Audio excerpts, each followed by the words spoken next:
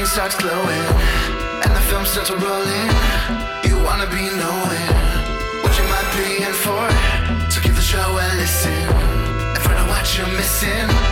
Put yourself in position with the Is It Good score.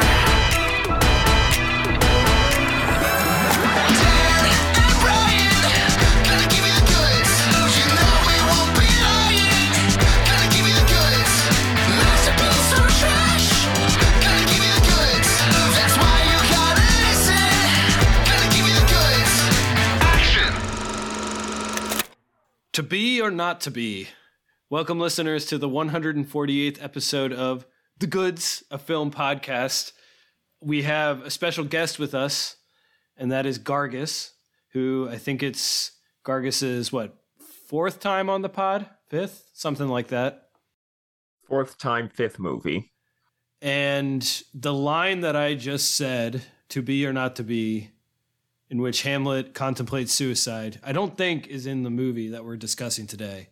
I can't remember, to be honest, but we'll talk through it because the film we are discussing is Rosencrantz and Guildenstern Are Dead, a 1990 adaptation of a play from, is it the 60s? Is that right?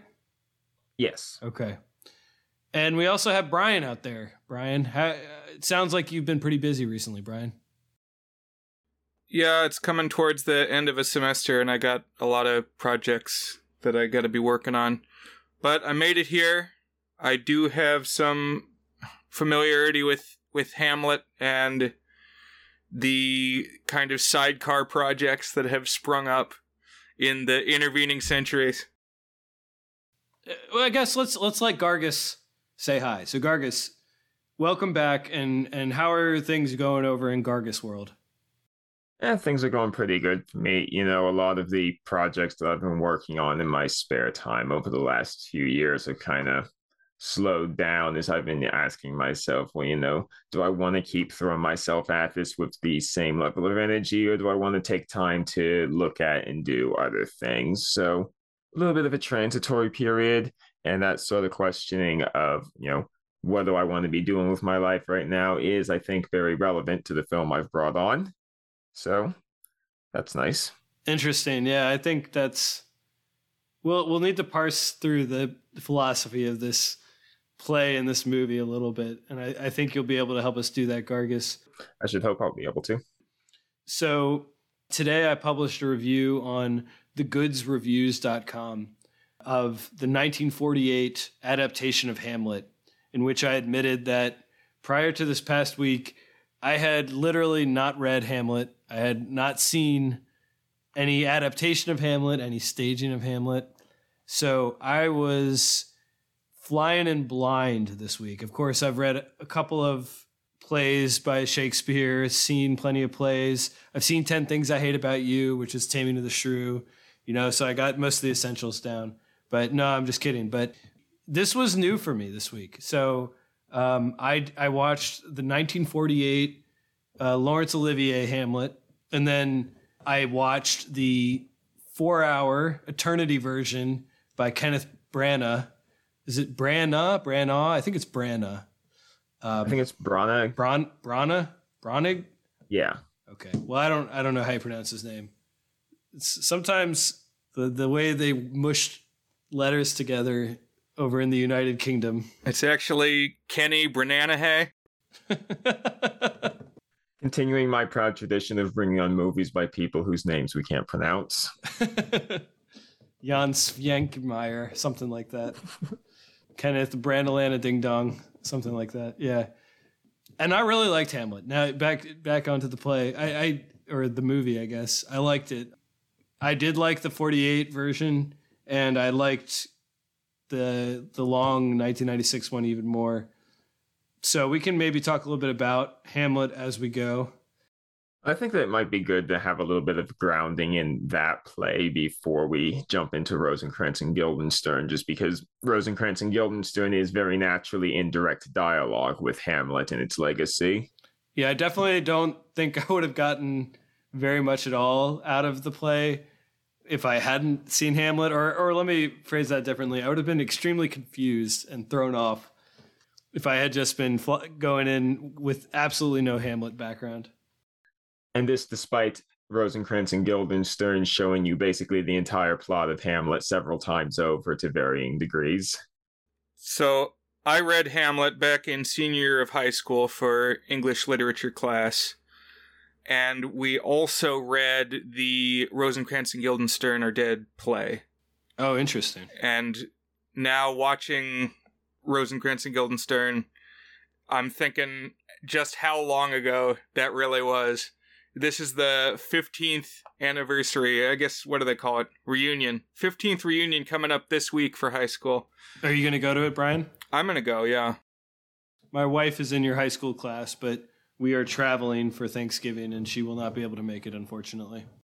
But in that literature class, the English classes senior year at our high school were split into two factions, and you could do the creative writing class that emphasized writing, obviously, and the literature class that emphasized reading books and writing, like, analysis papers. And so I did the literature one, and we read like maybe 12 books over the course of the semester. It was a lot of books. And then we had to do some kind of final project. And for my final project, I wrote a puppet show that incorporated at least one character from every book. And it was like this lore, this like shared universe that had characters interweaving. And it was pretty complex. I made a lot of puppets. I don't know if any form of that script still exists, but I was proud of it. I was going to say, yeah. So Hamlet was in that one? So I think a couple Hamlet characters made it in, but the main Hamlet character that was in the mix was Ophelia. And the main Rosencrantz and Guildenstern Are Dead character was the player, who is this actor who kind of follows them around. Yeah. The leader of the tragedians, is that what they're called? The troupe that we encounter? Yeah, the tragedians. It's funny that you mentioned Ophelia. So I thought the actress who played Ophelia in the 1948 version was the worst actress or the worst actor in that entire staging, that entire adaptation. And I thought Kate Winslet may have been the best actor in the entire 96 one, or at least one of the best ones. That was a pre-Titanic Kate Winslet playing Ophelia. And she came out swinging, man. Yeah, in that English class, they encouraged us to watch multiple Hamlet adaptations. So at the time, I watched 96 and 2000, the modern set one with Ethan Hawke. I might dive in on at least one other Hamlet one, although between watching both of those and then watching Rosencrantz and Guildenstern, I might be a little burned out on Hamlet, honestly, because even Rosencrantz and Guildenstern, like Gargus said, you get the full Hamlet experience, or at least an intense dosage of it. Yeah. Well, I'm content watching the Simpsons Hamlet episode, because then you get it in, 10 minutes instead of 4 hours. Or you could always go watch The Lion King. Why not? I'll always remember, Brian, the way you described The Lion King is you said it was halfway between Hamlet and Bambi, or we could just call it Hamby. And I think of Hamby all the time when I look at Lion King ephemera. Although, not the last time I think Lion King will come up this episode. That's right. And it's funny that you mentioned that you were introduced to this material in high school, because that's pretty much the exact same experience I had being exposed with it for the first time. I know you usually ask me, oh, Gargus, what's your history with this film? How'd you decide to bring it on? And, my decision process as to what to bring it on was about the same as always. I looked over the films that I've watched from the website 366 Weird Movies, their choices for the weirdest movies of all time. And I plucked this one out because I really like it. But as with Brian, as I say, I was introduced to it in a high school senior year English literature class. And, our teacher was not exactly encouraging us to watch films outside the class. She actually integrated the films into the class itself. So that means I've only seen before the 96 Hamlet, and until last week when I watched it to bone myself up on the material, I'd actually not seen the production in full, because as you can maybe imagine, with a class that lasted about 50 minutes every day, our teacher decided expedience was probably the best option and showed us only really the highlights of the film. So, I'd seen the parts where Branagh does all the big speeches. I'd seen the part where they stage the play and where Charlton Heston recites the Pyrrhus and Priam speech, but I'd never actually seen everything strung together before.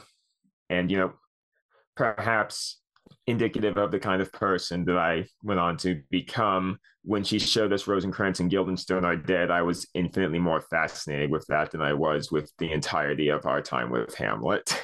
It definitely scratches at the brain a certain way.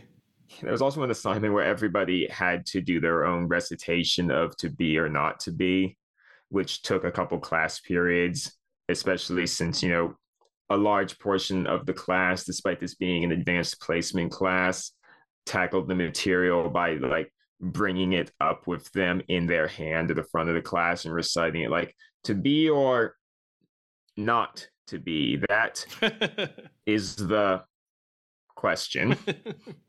But I do remember that across the 2 periods that the teacher was overseeing, I got the second highest grade on it. Nice.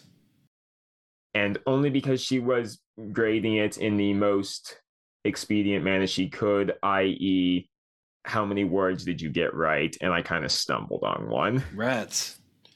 But, I was also the only person who actually went up there with a costume and tried to actually perform it rather than just doing it from rote memory. I think I may have also been reprimanded because someone lent me a prop knife, and for dramatic effect, I dropped it and may have accidentally dinged it. Oh, man. Yeah, that's my background with it. Cool.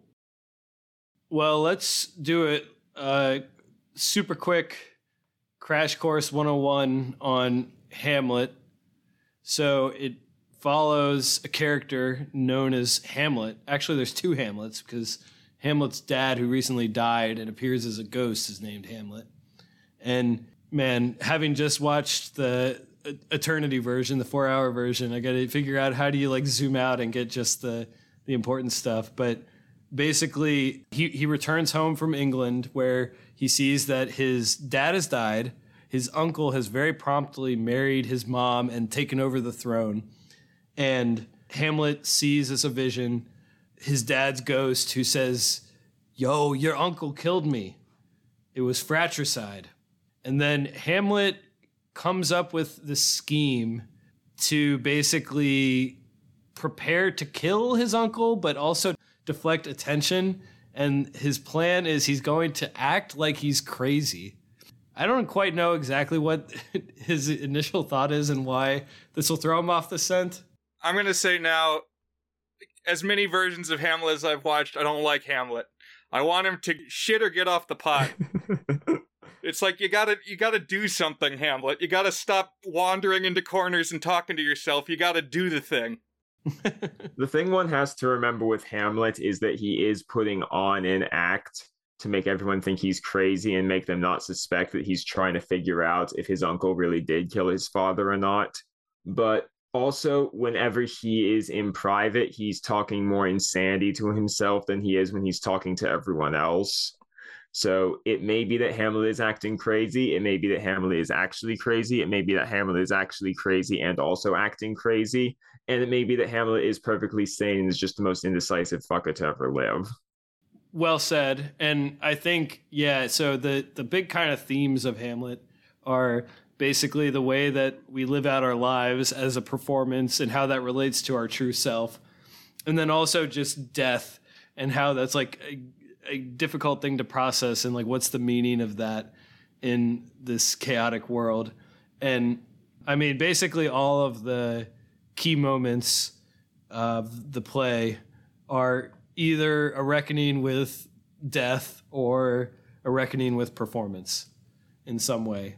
So as he's trying to be crazy, the way that he figures out that his uncle actually did do the murder is a troupe of actors come to perform, and they are key figures in tonight's selection. Rosencrantz and Guildenstern Are Dead because they arrive at the same time as Rosencrantz and Guildenstern, who are schoolmates of Hamlet's.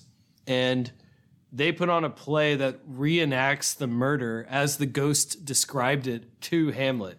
And this makes the uncle very upset, which is confirmation to Hamlet that he actually did do the murder. Yeah. If I can say real quick, with regards to the Branagh version, which I believe we've all watched, when they're performing the murder of Gonzago, this is the only version of Hamlet I've ever seen. I've never seen it on stage. I've never watched any other adaptation.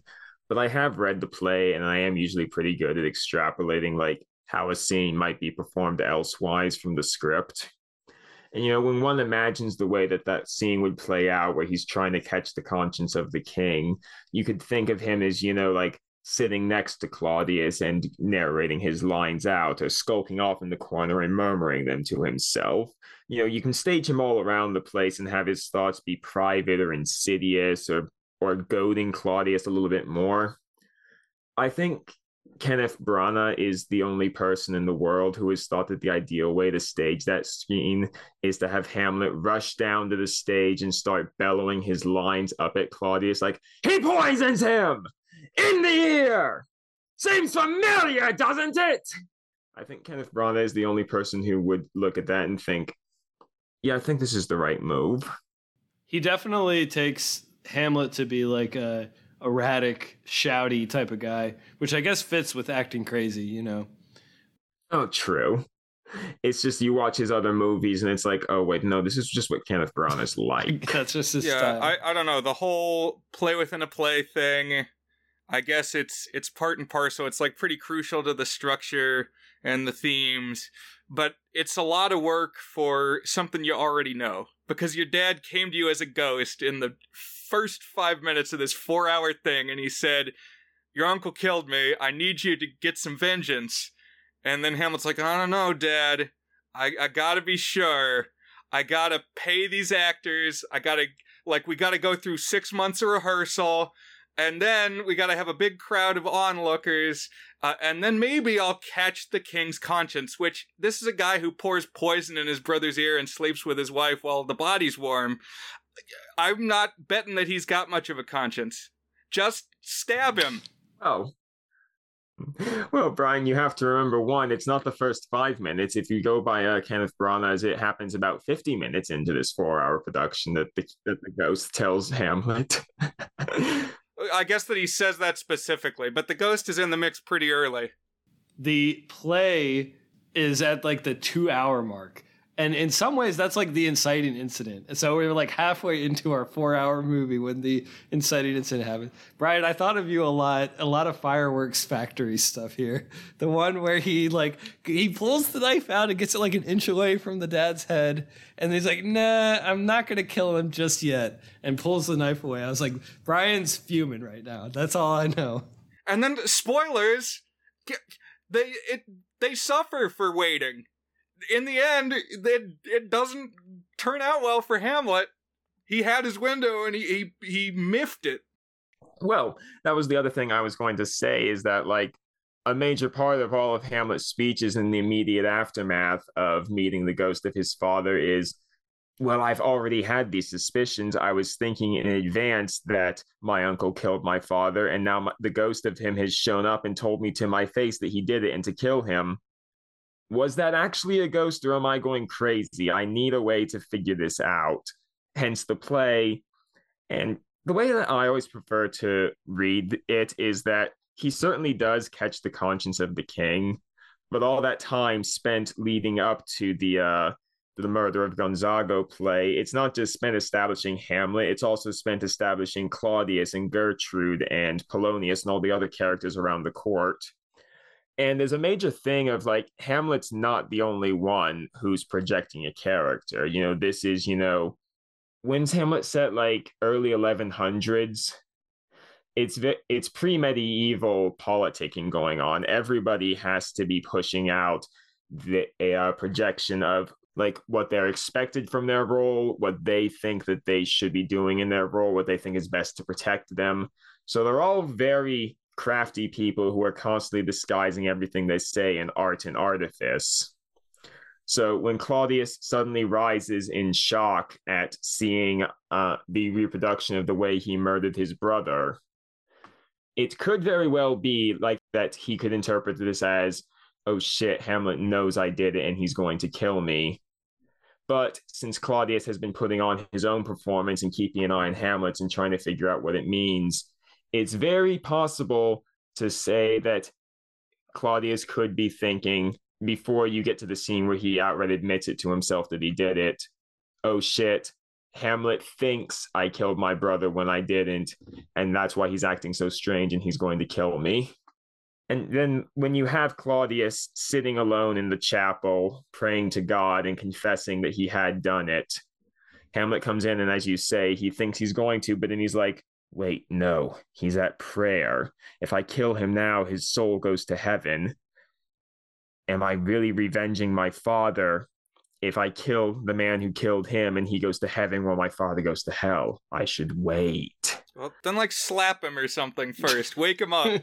Yeah, but Claudius finishes the scene by speaking to God and saying, I can't ask forgiveness. I can't repent for this because I still have all the trappings.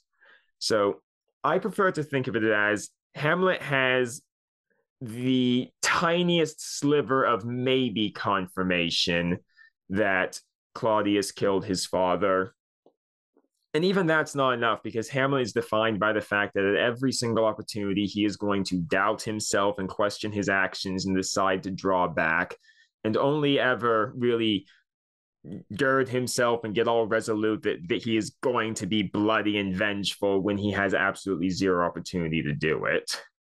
He's really bad at killing his uncle. It's like, just kill the uncle, kill your uncle. The ideal way to stage Claudius's prayer scene is that Hamlet comes in just too late to hear Claudius's confession to himself and spends the entire play thinking that he has to kill his uncle because his uncle got up at realizing that Hamlet thinks he did the deed. No actual confirmation, I don't think. Hamlet does not and probably should not have any direct, reliable source of knowing Claudius killed his father. He's just going around thinking, well, circumstantial evidence is good enough for me. That's how I prefer to read it. It's an entire play about someone who is determined to do something from Act 1, Page 1, and doesn't get around to doing it until he has an impulse 4 hours later. Is there really such a thing as ear poison? Does that work? I need a doctor's analysis. This would be a good gauntlet experiment, Brian, if your show is still running. Test it out. Well, Hamlet delays killing Claudius because he's the member of a religion that won't come to Denmark until centuries after his death. So I think this is maybe an example of Shakespeare being very, very good at history and geography and science. And it's like those memes of the person who falls asleep first at the sleepover. Yeah. They get the ear poison. Real cutthroat sleepover. I'm not sending my kid there. But yeah, you were saying after Hamlet decides not to kill Claudius. Right. So now Hamlet's like, all right, well, I was going to kill him, but now I'm super going to kill him. And so he kind of goes even more off the deep end. And the entire court is like, man, Hamlet's really gone crazy. Better send him to England with Rosencrantz and Guildenstern. And so they send him on a boat. Kills Ophelia's father beforehand by accident. Oh, yeah, that's an important point, because that's another turning point. Is he basically goes to his mom and is like, what are you doing, Mom? Why did you get together with my uncle? That's messed up. And then hears something move in the curtains. And of course, he suspects it's his uncle, which didn't he come straight from the chapel? So the idea here, I think, is this is why there's so frequently an Oedipus projection from Hamlet to his mom, because as soon as he hears his uncle in his mom's bedroom, he gets real stabby and angry. And he stabs right into the curtain, except it's not the uncle, it's the advisor, and the advisor Polonius. And this is important because Polonius is the father of Ophelia, who is the person implied to be in a romance with Hamlet. Although the exact depths of the romance varies significantly between different adaptations. 1948 one, it's left as a suggestion. And in the 1996 one, we see flashbacks to them actually hooking up in Ophelia's bedroom. Well, 90s Kenneth Branagh never misses a chance to film himself having fake sex. I think there are a lot of directors who cast themselves who do similar things. You should see what he does with his Frankenstein. I do want to catch up with that at some point. Yeah. That was another thing that frustrated me reading the book is like he's not interested enough in Ophelia. He's just like, I'm gonna do my crazy thing. He's got this good thing lined up with the princess or whatever. It's just like, just do your royal duties, Hamlet. Don't be such a weirdo all the time. But if he weren't such a weirdo, would we be able to cast such a wide array of twinks as him? Yeah, that reminds me. Another thing that we watched at the time back in senior year of high school, in the early days of YouTube, there was this viral video of The Sassy Gay Friend was the title of this series of like synopses of things of what the sassy gay friend would say to the female protagonist of a work. And he was like, he stabbed your dad through a curtain, Ophelia. What are you doing? That was the line. Oh, I thought you were going to say that the sassy gay friend for Hamlet was just Hamlet himself. That would be in play, yeah. No, he was Ophelia's confidant. One thing that's really bugged me about Hamlet is like, when I hear the words and see the story, this is something that a 16-year-old would do. The story makes more sense if Hamlet is 16 because 16-year-olds are idiots and Hamlet's an idiot. What makes less sense is that Kenneth Branagh, who looks 35 and was in fact 35 when it was filmed, Olivier, who I think was 40, and then wasn't like who did the start in the Zeffirelli one? It might have been like, God, Mel Gibson or something weird like that. Someone who was in their 40s or something.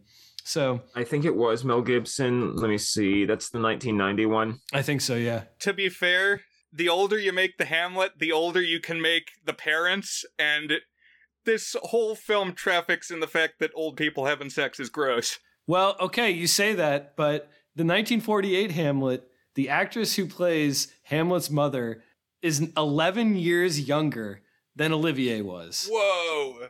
That the 48 one really leans into the dude wants to bang his own mom innuendos. Well, the 48 one's the one that really popularized the Freudian Oedipal interpretation of Hamlet, I think. Apparently some big book came out like that year or the year before, which was a big influence on Olivier. Well, never really on a boat in the play. Hamlet's best friend finds out that he was like rescued by pirates off stage. Yeah, which was always kind of weird for me. It's like it happens like a scene later. Like, well, Hamlet's back. I know he went away, but he got rescued by pirates, but he's back. It's like, oh, well, hey, Hamlet, what's up, buddy? Engineered the deaths of his friends along the way. It is crazy that like the most active he is off screen. I wouldn't expect anything less from the guy who spends an entire scene deciding whether it's better to be alive or dead. That's true. And as he gets back, he learns that Ophelia killed herself. Maybe. Is there a maybe to that? I might have missed some ambiguity on that. I know it is a long-standing debate on how Ophelia's death should be staged, if she consciously threw herself into the river or if she was just consumed by madness and didn't notice she's drowning. Gotcha. As with a lot of things Shakespearean, there's a lot you can interpret into the text and then a lot you can do with how you stage it, especially depending on what you decide to keep in, because God, Hamlet is a long play. That's right, yeah.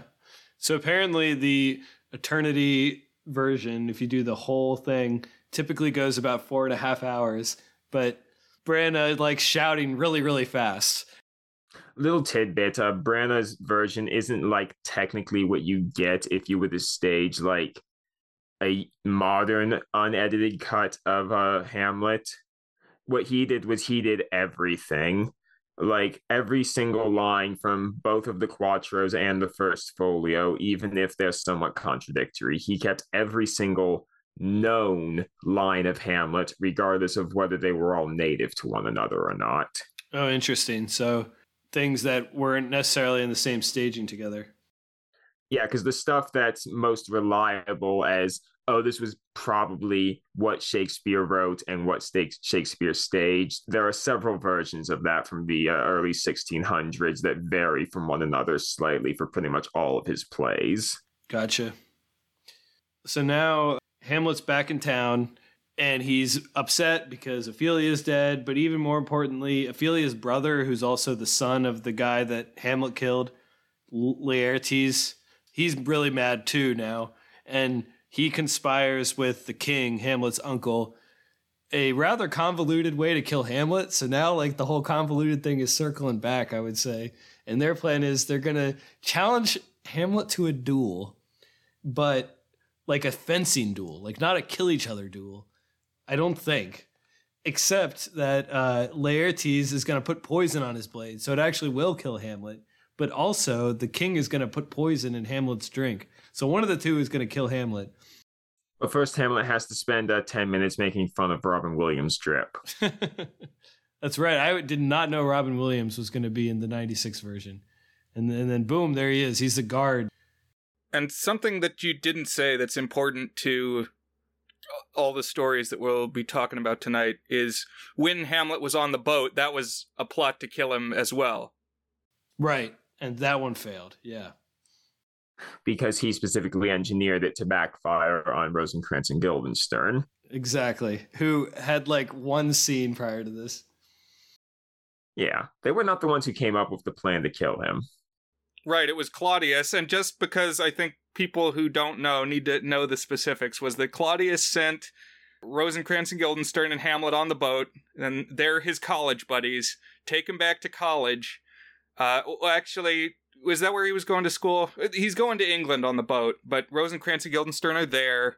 The note says, and it's in Rosencrantz and Guildenstern's possession, initially it says, when the boat pulls into port, kill Hamlet.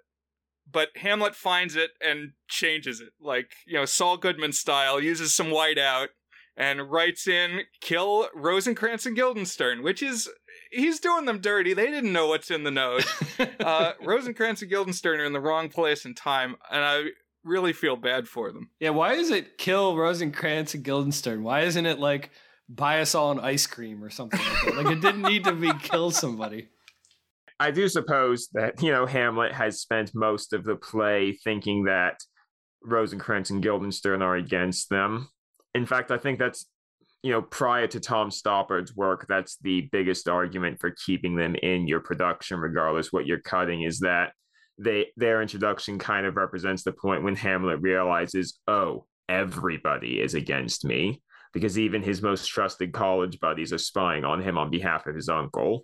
So in his mind, I suppose they're part of the conspiracy. They deserve to die too, no matter how small their role is. And again, with how indecisive and inactive Hamlet is, it's worth noting that he kills Polonius in basically a fit of rage without thinking, and then signs Rosencrantz and Guildenstern to die when he's miles and miles away and doesn't have to think about it. So, it's another piece in the pattern of Hamlet being deadly only when it's the most roundabout and indirect ways. Right. So then now we have the actual duel between Laertes and Hamlet, and things go badly for everybody. So first of all, the poison in the drink that was supposed to be for Hamlet's, the mom drinks that, and she dies. Another case of maybe suicide, maybe not. 1948 portrays it as suicide, but I read some reviews that argued that was somewhat of a radical interpretation, or at least not the normal interpretation, and tends to play in with the Freudian themes if you're kind of leaning into that. Yeah, I think Branagh is a little more subtle about it. Whether Gertrude is genuinely accidentally drinking the poison, or if it's like some sort of passive-aggressive move against Claudius for what he means to do to Hamlet. I'll show you by dying myself. And then Hamlet switches the blade with Laertes. Oh, no. First Laertes stabs Hamlet. Then they switch blades. Hamlet stabs Laertes. So now they both got poisoned. They both die. And then before Laertes dies, he reveals the plot to Hamlet. So Hamlet slashes his father with the poison blade. his uncle. You're not my real dad, Claudius. Or if you go by Brana's, he hurls the sword from across an entire ballroom up on the balcony down to Claudius and then crushes him beneath a fucking chandelier. I was like, damn, Hamlet's a badass. And so then basically all of the remaining characters die. Now, one thing that's not in the 48 version, but I gather is like important context for the story, is that Denmark, was it Sweden that they're battling with? What's the other country? Oh, it's Poland or something. I don't know. Anyways, another army is marching towards them and arrives just as everybody dies, at least in the 96 version. Yeah. And I mean, the big irony is they're not even really at war with Fortinbras's nation. Everyone's worried that he's marching through Denmark because he means to cause war. But when Hamlet and Rosencrantz and Guildenstern are off for England, they bump into him and he's like, no, I just need to march through your country to get to the guys I'm really out to battle. It's weird. Brana stages it like he's storming the palace and meaning to take over. But as I understand it, it's more conventional to have it just be Fortinbras is passing back through Denmark and means to, come by the palace, say, hey, thanks for letting me march through without doing anything to me. He walks in on the scene of the entire Danish royal family lying dead on the ground, and Hamlet's like, you're king of Denmark now, and dies. It's like you walk into a room, it's like, you're the king now. It's like, oh, okay. Hamlet just has to make it worse with his dying breath. He makes everything worse with every action he does, and then right as he's dying, he has to get that one last little twist in. Yeah, so Fortinbras didn't even have to try. He got everything he wanted, just handed to him. He got more than what he wanted. He didn't have his eyes on Denmark at all. He just got it handed to him because the entire royal family effectively suicided itself right as he was coming to visit. Well, he wanted the part that had previously been taken from Norway. Because, the prologue that the ghost dad talks about is, he's like, my whole career was fighting, the other armies. This was a time when defeating Poland was a big accomplishment. And he's like, I beat the Poles, and then I beat the Norwegians, but then, I got killed before I could, make it secure, and now the King of Norway's son has a grudge, and he's coming, and we gotta be ready. And that's, on the periphery, and then suddenly there at the end is young Fortinbras, who, it's like Hamlet and Hamlet, you got Fortinbras and Fortinbras. It's like the meme from Community when Donald Glover walks in and everything's on fire and swinging when he arrives. Except he gets the kingdom. That's his prize there. So yeah. And then as the very, very last thing, the ambassador from England comes in and says, oh, well, this sucks. We were coming over to tell them that Rosencrantz and Guildenstern are dead. And that's Hamlet. That's the thing. Yeah. And before we go, if you had to be cast as one character in the play, who would you want to be cast as? I think I'd go with Polonius because I get to have the very, very good dialogue of, oh, I am slain. What about you, Brian? Man, I feel like there's... What's the Sacha Baron Cohen movie? The Bruno. There's a discussion where he says, and what Sex and the City character would you be? And he's talking to a bunch of blue collar hillbillies, and one of them says, none of them. Don't want to be none of them. That's kind of the way I feel about Hamlet. If I were in Romeo and Juliet, I would want to be the apothecary, the potion master guy. Well, see, my pick was the gravedigger. Oh, I was going to say Brian could be the gravedigger. That way he gets to make fun of Hamlet to his face. Okay. That is a good choice. Who did Robin Williams play? I remember he was in the movie, but what's that character's name? Osric. He was the guard who comes to fetch Hamlet for the duel, and he and Horatio spend 10 minutes making fun of the way he's dressed. You could be an Osric. Not that there's anything wrong with the way you dress, Brian. What about you, Dan? You got one saved up? Well, I was going to say the gravedigger. If he's not claimed, I'll be the gravedigger.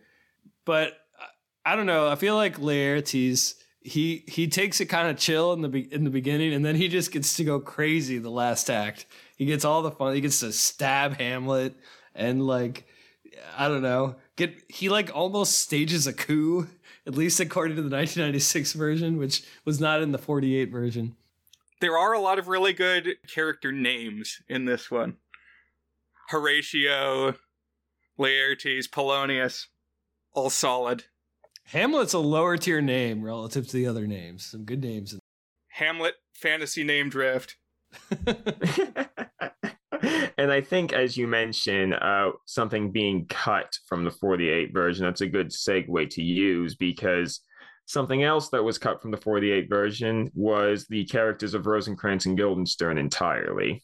I didn't say that, but I was just going to watch the 1948 version, and then I got like an hour in. I was like, hold on a second. There are no characters named Rosencrantz or Guildenstern in this. And I Googled it. Were they in it? And they weren't. I was like, oh, gosh darn it. Well, yeah. I'll finish this, and then I'll watch the long one.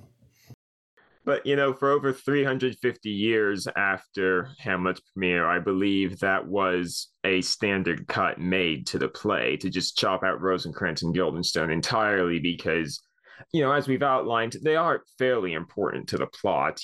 They're the ones who bring the players to Hamlet's attention and kind of indirectly give him the idea to use the players to catch Claudius out. There's the whole thing of like them being betrayers to him. They're the ones who take him to England. They'd be like one of the final lines. But pretty much everything that they do for the play, you can either easily chop that out without it really being an issue, or you can hand their parts off to someone else and have it work basically just as good. Mm-hmm. There's a perception that they're not important. They're side characters who are more function than person, and all their functions can be passed off to someone else with no harm done. I mean, Horatio's already like the college buddy. I mean, I guess he didn't actually go to college with him, but he's already like the childhood buddy. You have some duplication going on there. Yeah. But, then in 1966 along comes an up-and-coming playwright known as Tom Stoppard, who has a few ideas about what goes on off stage in Hamlet in his new play. And it completely changes the way people look at Rosencrantz and Guildenstern. So I guess, yeah, here we are. So now we're actually on the selection of the evening. So you said it came out in 1966? The original play did. And then I know it was quite well regarded. And then in 1990, it finally got made for film. Yeah, there were plans to do it beforehand with, I think, John Boorman at the head. Okay. He wanted Michael Caine and Terence Stamp as the leads and Laurence Olivier as the player king. But the money for the film never came together, and it just kind of sat around unproduced for a long while. Until about 24 years after its premiere, when Tom Stoppard decided, you know what? I'm the only person who can disrespect my material enough to make the necessary changes to make it work for film. I'll do it myself. And directed his own adaptation of it, which is the one we watched for tonight. This had me thinking, how often do writers get to adapt their own stuff? Seems fairly rare, doesn't it? The one recent one that I was thinking of was The Perks of Being a Wallflower. Stephen Chbosky, who had studied film in college and then pivoted careers to be a writer, basically had hesitated on selling the rights to his book. And finally, he said, all right, you can make a film, but I both get to adapt the script and I get to direct it myself, even though I'd never directed a movie before. And he now is he's done 5 movies. So I guess it worked out as another career pivot for him. So, well, even if they don't necessarily direct their own writing, sometimes the writer of the book will get to write the script, like Louis Sacker with Holes. I think that's a lot more common, yeah. Yeah, we did Halloween Tree recently, and Ray Bradbury was credited with the script. I know that the guy who did Jaws, his name escapes me. He was one of the contributors to the screenplay, although by the time it actually got to shooting, it had been changed a lot from his treatment. Peter Benchley. Interesting. This play, just talking about what it is before we talk about what happens, I could use the phrase "in conversation with Hamlet." I think that's appropriate. It follows Rosencrantz and Guildenstern. it follows them from basically before they arrive at the castle and the stuff we see them do on screen, and then also stuff we see them do off screen. And it's more than just like a sort of interquel side story, but it's like a whole philosophical absurdist piece about just a lot of different concepts of being a character or a person and how one knows one destiny and stuff. And I think Gargus has a lot of thoughts on what this movie has to say, but it's not a straight narrative adaptation reaction to Hamlet. I believe the pithiest way I've ever seen of summarizing Rosencrantz and Guildenstern Are Dead is it's a story about two guys who are trying to work out the story of Hamlet and don't yet realize that Hamlet's not supposed to be about them. Interesting, yeah. Because Rosencrantz and Guildenstern spend the entire story basically trying to do exactly what they're charged with doing in Hamlet, i.e., figure out what's wrong with Hamlet. And because the story of Hamlet has to play out the way it does, they can never work it out, no matter how much they're pushed towards it. Right, because it's like unknowable. Nobody knows what's up with Hamlet. It's a deeply metatextual film and play. That's a good word for it, yeah. I should note that the play is engineered very often to take place in the margins of Hamlet, taking advantage of the actual physical space of the theater to have Rosencrantz and Guildenstern like off the sides, in the wings, practically off stage, maybe even in the audience for some scenes, to emphasize that they're not really in the play. They're just sort of outside it and occasionally intersect with it where necessary. And also they're kind of on rails and coming to grips with that. Like, they're kind of becoming self-aware and learning that they are characters and not especially important ones. Yeah. Like, their dialogue is very a sort of modern pattern like you would expect from a play written in 1966. But anytime they have to recite their lines from Shakespeare, they recite their lines direct from Shakespeare. Then the scene ends and they're like, did you get what was going on? I'm not sure where we are. I'm not sure what I'm supposed to make of this. I want to go home now. What had me thinking of was there was a streaming movie that came out last year called Rosalind, who is the woman that Romeo was going to marry before he fell in love with Juliet. And it retells the story from her perspective. But it's not very good, unfortunately. It kind of plays as a tropey romance, and it actually gets worse the more it interacts with the play, I thought, because it's basically her just rolling her eyes at what's happening on screen without really any of the wit and cleverness that's in this play here. Well, even so, it would still owe a major debt to this play, because I'm pretty sure that entire idea of doing below decks Shakespeare, looking at what's happening between the lines of the play, was popularized by Stoppard's work here. I definitely believe it. It was impactful enough that nowadays most theatrical productions of Hamlet no longer cut Rosencrantz and Guildenstern. They'll actually commonly include little in-jokes to the play or the movie. And I understand that it's fairly common for several troupes to finish up their production of Hamlet and then immediately flip to a production of Rosencrantz and Guildenstern Are Dead with the same cast. Oh, interesting. So you think it's about time to get into the movie after, an hour of discussion? So Rosencrantz is played by Gary Oldman, and Guildenstern is played by Tim Roth. Maybe. Well, what do you mean maybe? They can never decide who's who. That's right. That's a good point. I thought that was pretty funny. In fact, I understand that they were originally cast the other way around. Interesting. The Gary Oldman character is one of his things is he's constantly like inadvertently discovering or maybe like inserting in modern inventions and modern designs of things. So like he assembles his food in what we recognize as a hamburger in the opening scene. And he's constantly like looking at something and being like, hold on a second.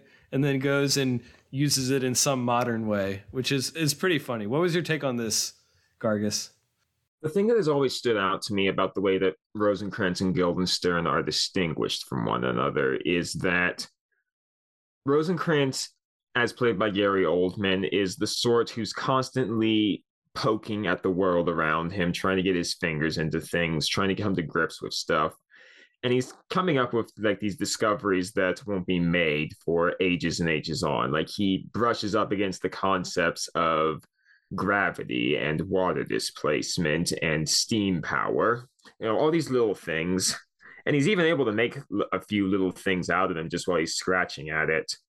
But he does not have the bigger picture capacity to work out what all of this means. I found that really interesting, the way that they would have him almost discover things and then like not be able to follow through, not be able to demonstrate it at scale. And it had me thinking about how often that must have happened throughout history. You see something and it's interesting, but you don't really like go all the way with it. Yeah, for the best example, I think, is he's messing around with like a set of props in a chest. And he's tossing them back in and he notices, hang on, this big thing and this little thing, they fall into the chest at the exact same rate, even though you'd expect the big thing to fall faster than the little thing. But then he tries to demonstrate it to Guildenstern and he grabs the largest ball he can and a feather and is like, you would think this would fall faster than this. Drops him off the balcony. And naturally, the ball drops like a ball, a big stone, and the feather flutters gently down to the ground. And you'd be absolutely right. And that's the end of it. He never brings it up again. That always bugged me about the example. If you ever learned about gravity and acceleration, is like a piece of paper or a feather will fall at the same rate as a boulder. They're like, no, it won't because of air resistance, you dinguses. Although an astronaut did it on Apollo 17 and in a vacuum it works. Oh, there you go. But opposite him, Tim Roth as Guildenstern, he's a very high-minded and philosophical character. He's the one who's trying to get at the bigger questions of like, what is causing Hamlet to be mad? Why were we called here? What does all of this mean? But he's so caught up in those bigger questions that he's a bit short-tempered. He doesn't have any mind for the things that Rosencrantz is scratching at. So he's often the one who either gives him a withering look that cuts it down or interferes by like crumpling up Guildenstern's biplane model made out of paper. He's basically so caught up in the bigger picture that he does not have his feet on the ground sufficiently to actually tackle the problem. And because the pair of them are so constantly at odds or swapping their traits with one another for a scene, I've seen them characterized as like a bisected brain with each one having a different hemisphere. But it seems to me more like they are really two people who are sometimes convinced they're one and sometimes convinced they're completely separate, but just staunchly refuse to use like a different sort of initiative in order to scratch at the issue before them. Which I think in a way makes them very much like Hamlet, because Hamlet is characterized and shown to be through his dialogue an incredibly intelligent character. He's just stubborn and only willing to consider his problems from a very particular angle, and that results in much of the tragedy of the play. Yeah, one thing I really liked about this is that it's not just like a goofy lark on Hamlet, but it like actually kind of deepens Hamlet and has some respect for the ideas of Hamlet and like echoes it and mirrors it. It's like, it's not just a big middle finger to it, but it's taking some of the themes and some of the traits of the story and doing something different with it, but in a way that makes you think about Hamlet in a different way that will make you still appreciate Hamlet, you know? What was it I said when I reviewed Stoppard's Shakespeare in Love a little while back? It's like a 50-year-old Shakespeare scholar writing the equivalent of a 13-year-old's crack ship pairing for Shakespeare. When it's the person who wrote that also writing this, there's going to be a deep respect for Shakespeare. but also enough irreverence to really do some weird shit with it. And it's not just reverence, right? Because it's also doing, goofy stuff with it. Boundary pushing stuff with it. I mean, Hamlet's first proper scene opens with him squatting on the floor, squawking like a chicken.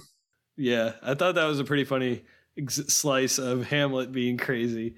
Because the way that we see him crazy, at least in the two films that I saw, are like him going ooga booga in people's faces and shouting and just being a weirdo. It's like, don't be a weirdo, dude. But no, like pretending he's a chicken. That's like an actual... I like that as an example of something a crazy person would do. So do you want to just maybe run through the major points of the movie? Sure. So it opens with the two characters on their way to the castle that Hamlet takes in. It's called Elsinore Castle. And the very first thing that happens is they find a coin on the ground. And it's the character played by Gary Oldman who takes it. And he starts flipping it, the coin. And every time he flips it, he gets heads. So there's a stretch of, it's got to be like literally 2 minutes of just watching Gary Oldman flip a coin and say heads, heads, flip, heads. It is broken up a little bit. You know, Tim Roth takes the coin. He tries it himself. He gives it back to Gary Oldman. Gary Oldman flips the coin a bit more. Tim Roth offers him one of his own coins from out his purse. They tried it, still coming up heads. Right. But the result, no matter how they change it, is inevitable. They even wind up dropping it off the cliff they're riding along. It bounces down for like 15 seconds and comes up heads. That leads them to a conversation about like fate and the probability of things happening and just lots of like that kind of conversation in there. Yeah, and exactly how they got here, because neither of them, they never exactly admit out loud that they have no memory of how they got here. But it's clear that the earliest thing they can remember is the very first thing we saw on screen, and the necessary implication that someone from Elsinore came to get them. They cannot remember much more than that, and they won't admit to each other that they can't remember much more than that. And then the next thing that happens is they run into this acting troupe. These are the tragedians. And I don't know, is that a real word? Tragedians? It does sound like the kind of word you would use to describe someone whose profession in acting is tragedies. It's a wandering troupe of actors who put on tragedies, and they're so excited to meet these people because now they have an audience. And so they start like preparing a show. Which is our first big metatextual thing, because you can't have Rosencrantz and Guildenstern as characters without an audience to watch a production of Hamlet. You can't really have characters at all without an audience to watch the production. Otherwise, what is it? Just a rehearsal? And the tragedians are fairly sinister characters from the moment we meet them, because they are showing off all the different kinds of plays and stories that they can put on for Rosencrantz and Guildenstern. And there's something about them that like makes them, especially this guy who leads them, who I think just gets called the player, almost godlike figures, because they're in a play. And so the people who put on the play, Brian, it had me thinking of like Tom Bombadil. Like they're kind of separate from the fabric of the universe, but they can kind of control it too. Yeah, the players in this movie kept bringing me back. It's like I would get sucked out of it by, a 60s postmodern playwright kind of being high on his own supply, but I would fall in love with all the like gimmicks that these actors are doing. Like when they're pretending to be a boat, or they're, and then somebody is like pretending to be waves. It would win me over again. Yeah, Richard Dreyfuss definitely steals every scene he's in. He's putting on a very distinctive and memorable voice as the player king. And so then they like rapidly appear at the castle. It's like they teleported there because now it is their time to be in the play. Specifically when like they're left alone on stage, there's a shot of them just standing like center stage on the player's wagon, and then all of a sudden they're at the castle. which has some implication that they are suddenly there because it is now time for them to be in Hamlet. In fact, I'd even go so far as to argue that the scenes of them riding is only important insofar as establishing the story of Rosencrantz and Guildenstern are dead. They don't actually need to ride to the castle. We just need to see them being uncertain about how things are and noticing that probability is weird before we actually dump them into the castle to play out that part. I also get the impression that this has happened a bunch of times. Like every time somebody stages Hamlet, they have to live through this again. Oh yeah, I love that about this. Are there like implications that they've done this before? I can't remember that. Well, they're like, where does your memory start? And then, I mean, the title is Rosencrantz and Guildenstern are dead. So, like, they are dead. I mean, that's a line from the play, but they're wondering where they are or who they are or how they are, and the answer is there in the title. They are dead. So it's like, you know, it's not a stretch to say they're like Bruce Willis wandering through the sixth sense and trying to, like, make sense of their situation. Oh, they're like in purgatory. It's also just my interpretation of the coin scene, or at least one interpretation, that it always comes up heads because the story always goes the same. Right.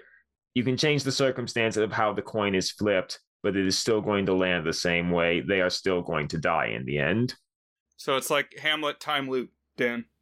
Oh, interesting. I would definitely watch this as a time loop. The time loop is every time someone decides to perform Hamlet. You know what it's like is, what's the name of that Woody Allen movie? Purple Rose of Cairo, I think it's called, which is really good. And the premise of that, Brian and Gargus, if you haven't seen it, is that it's like old studio era Hollywood, and there's this one woman who has a crappy life, and the way she escapes is she always goes to the movies, and she'll pick a movie and she'll watch the movie over and over again, and eventually the movie starts talking to her, and it like there's this dual reality of the people in the movie and the real world. And it kind of plays around with that. But the idea is that the people in the movie are like doing the movie over and over again. And even in Teen Beach Movie, Brian, that idea comes up. I think maybe it's Teen Beach 2. That's what I was going to say is, that's the one that's Teen Beach Movie. I love the connections we make on this show. you gotta link Shakespeare up to the Disney Channel original movies. Absolutely, yeah. It's the only moral thing to do. And so now that they're at the castle, they're mostly wandering around trying to figure out what's going on by like the snippets of plot that they witness. Yeah. I think it's important to note that, like, you know, Claudius and Gertrude enter for Rosencrantz and Guildenstern's first actual scene in the play. They acted out as they should. You know, Claudius and Gertrude laying out what's going on in a little bit, Rosencrantz and Guildenstern reading off their lines and promising to spy on Hamlet. And it's kind of here where them mixing each other up with the other originates because of a line from Shakespeare. The way I understand it, I believe Shakespeare intended Claudius and Gertrude going, thanks, Rosencrantz and gentle Guildenstern. Thanks, Guildenstern and gentle Rosencrantz. I believe the consensus is that Shakespeare mainly intended that as, you know, Claudius thanking them one way and then Gertrude thanking him in a slightly different way. But over the years, it's come to be commonly played as Claudius mixes up their names and Gertrude subtly corrects him by addressing them properly. But then after they leave and Rosencrantz and Guildenstern are left on their own, they're all of a sudden confused as to which of them is which and have a protracted discussion on how exactly they're supposed to remember that, if it should be like, you know, instinctive knowledge that's inborn into them or like high-level knowledge that they can call on after they think about it for a moment, and which is better to know who I really am. Well, it's also like a Balkan skull situation because you have two people that they got to be together. That's just part of their natures. They're packaged as a duo, and they don't really have distinct personality characteristics, except that, you know, in the case of Balkan Skull, one of them's the fat one and one of them's the skinny one. In the case of Rosencrantz and Guildenstern, One of them is Gary Oldman and one of them is Tim Roth. And that's basically the extent of the distinction of their personality. Yeah. They have personality tendencies, and the trouble is that in certain scenes across the story, they kind of swap them around. A Balkan Skull situation is a possible title for this episode, Brian. They have that discussion, and then they come across the court, which is where we get the question scene. So tell us about the question scene. So they decide that to pass the time and try and figure out what they're going to do, they're going to play a game of questions. And you play questions, someone asks you a question, you have to lob back an answer. There can be no repetition, rephrasing, rhetoric, or hesitation in a game of questions. I'm pretty sure this is a skit on Whose Line Is It Anyways, too. I believe it is, yes. Gary Oldman gets a leg up on Tim Roth because Roth keeps making these little slips of the tongue, which makes him more and more frustrated and gives Oldman a match of his own. And it basically winds up flipping the script entirely, giving the point and game over to Rosencrantz with a big, "Who do you think you are?" Rhetoric, game, and match. It is cool that they stage it on a tennis court. I thought that was compelling. Right. So the volley back and forth. I just think it's an interesting way of showing that questioning what's going on is basically all they can do, but they're confined by these rules that force them to play in a very particular way, and all it really does is lead them around in circles to no productive effect. It's basically a microcosm of their situation. Right. All they can do is ask questions and frustrate each other and get nowhere. They do eventually come to a point where they're able to kind of try something, where Tim Roth hits on the idea of, "I'll pretend to be Hamlet, and you, Gary Oldman, try to ask me what's wrong with me," which takes a while because identities are already confused. And surprisingly enough, they managed to diagnose exactly what's wrong with Hamlet. I thought that was pretty funny. They have this big, funny conversation where they're laying out the whole thing about, your father's dead, your uncle comes along, he is suddenly crowned king when you were of age, and you're supposed to get the crown, but now he's king, and he's in your bed with your mother, which is not only unnatural, it's also disgusting as hell. What is going on with you? Why are you mad? I haven't the faintest idea. Hamlet, by the way, is played by, I think you pronounce it Ian, Ian Glenn, who is also in Game of Thrones. He plays the guy who hangs around with Daenerys, the creepy old guy. I forget his name. Is that Sir Jorah? Jorah, yeah. Jorah Mormont, I think. But I kind of liked him. He at least seemed more like a hot-headed teenager than the other Hamlets I saw. And he just seems like he's a good actor, too. Oh, yeah, definitely.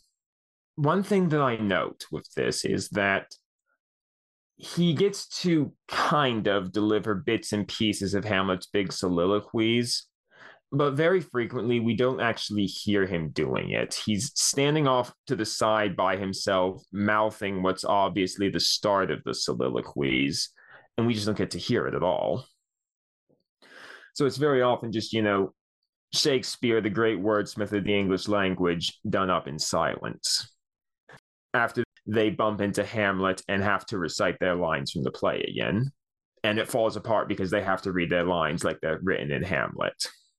And as they're written in Hamlet, Hamlet is basically verbally dancing all around them, making them look like fools. Yeah, it's like, it's not only are they minor characters, but they end up looking pretty stupid too, which is kind of funny because they're both very insightful in their own ways. Oh, they're certainly insightful about their own situation. But right now, it's not their situation, it's Hamlet's situation. And Hamlet gets to score as many goals as he likes on them. So I think after this is when they actually encounter the tragedians. Yeah, I mean, they first come to them as Hamlet does when they are staging their little performance that gives Hamlet the idea to use the play to catch Claudius's conscience.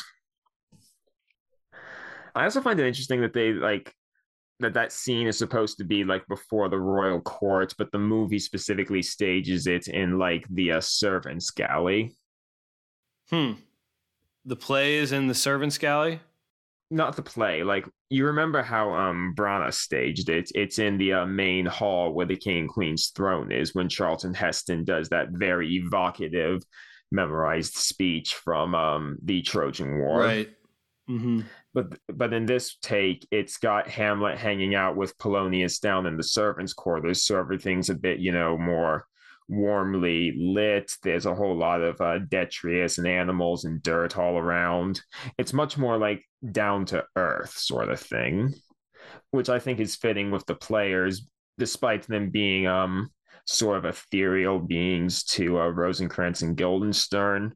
In the reality that we, the audience, share, they're probably the most grounded and directly connected to us of the characters. They're perhaps the only real physical people in the movie, depending on your point of view. And this scene kicks off what felt to me pretty extended kind of middle act where, I don't know, it felt like the pace kind of slowed down and they were just kind of hanging around waiting for stuff to happen.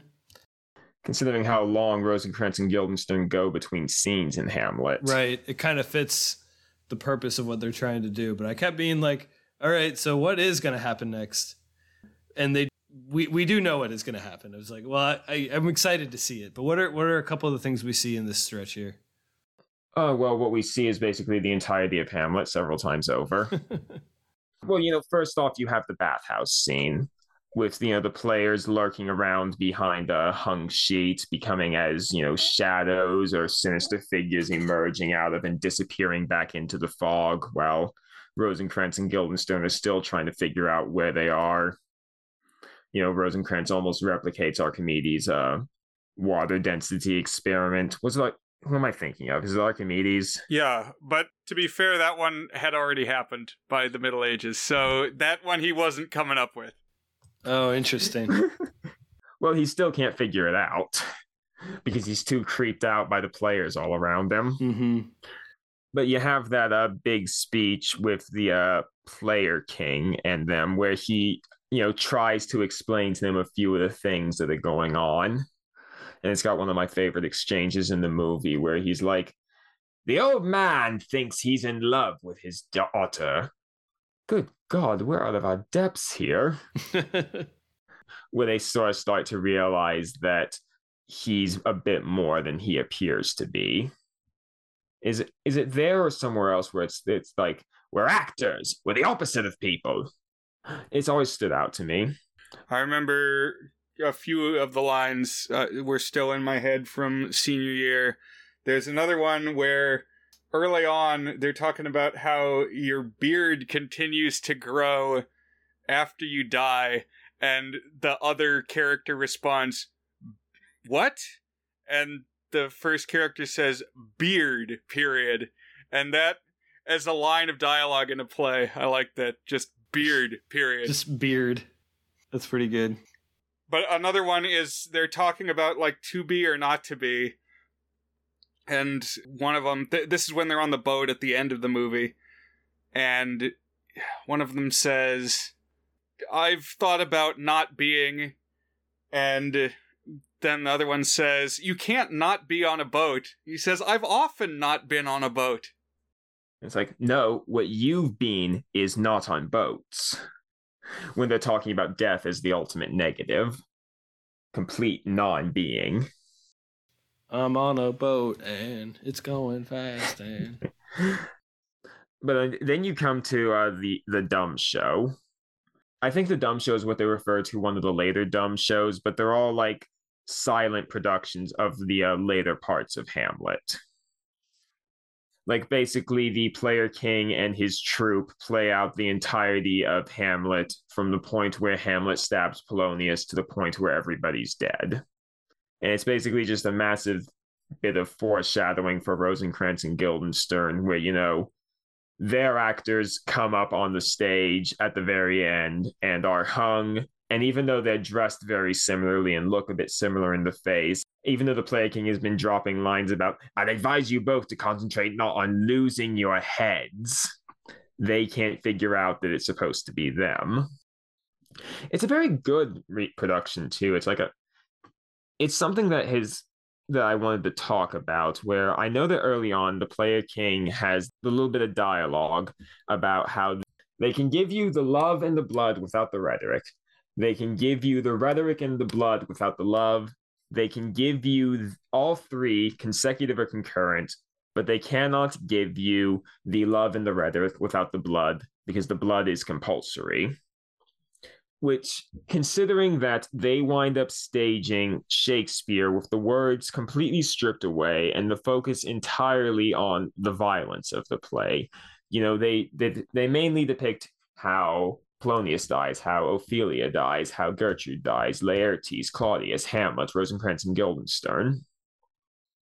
They boil Shakespeare down to the violence in it, to the stuff that's most immediately appealing as action and bloodletting and stuff you can do up as special effects. And I'm wondering what you think about that sort of tendency in the film to boil away all the stuff that conventionally makes Shakespeare a great amongst the scholars, to just get at the stuff that's probably the most appealing for, the groundlings, or even if we're being perfectly honest, his actual patrician audiences of his day. Does Shakespeare really just boil down to the stuff that's exciting and appealing and bloody?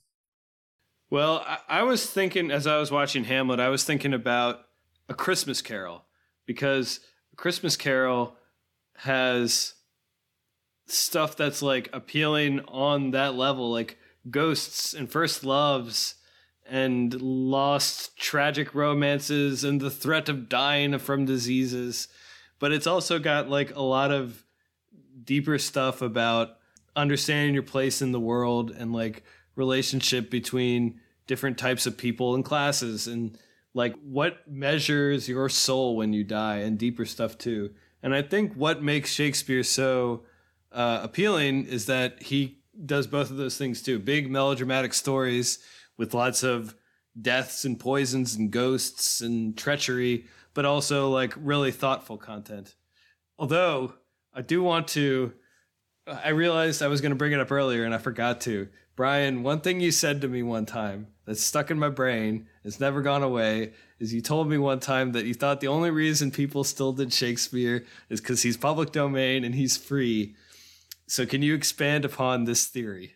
Oh, for sure. I mean, that's why it's endlessly getting remade. It's why every school does it. It's why every teacher can pass out 24 copies, because they're cheap to print, because you don't have to pay anybody any royalties.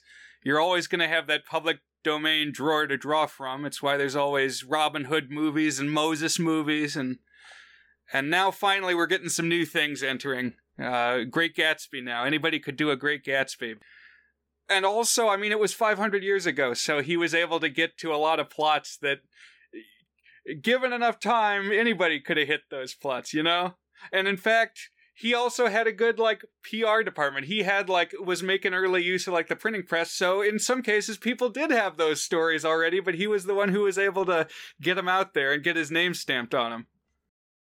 Yeah, I think there's a lot of scholarly debate as to exactly how much of Shakespeare's works were entirely him and how much was him reinventing plays that were popular 10 years beforehand and just putting his own spin on them. But, I mean, he's got good stuff. He's not a nobody. He's a name. That's what you said, right, Dan? Yeah. He's a real dude.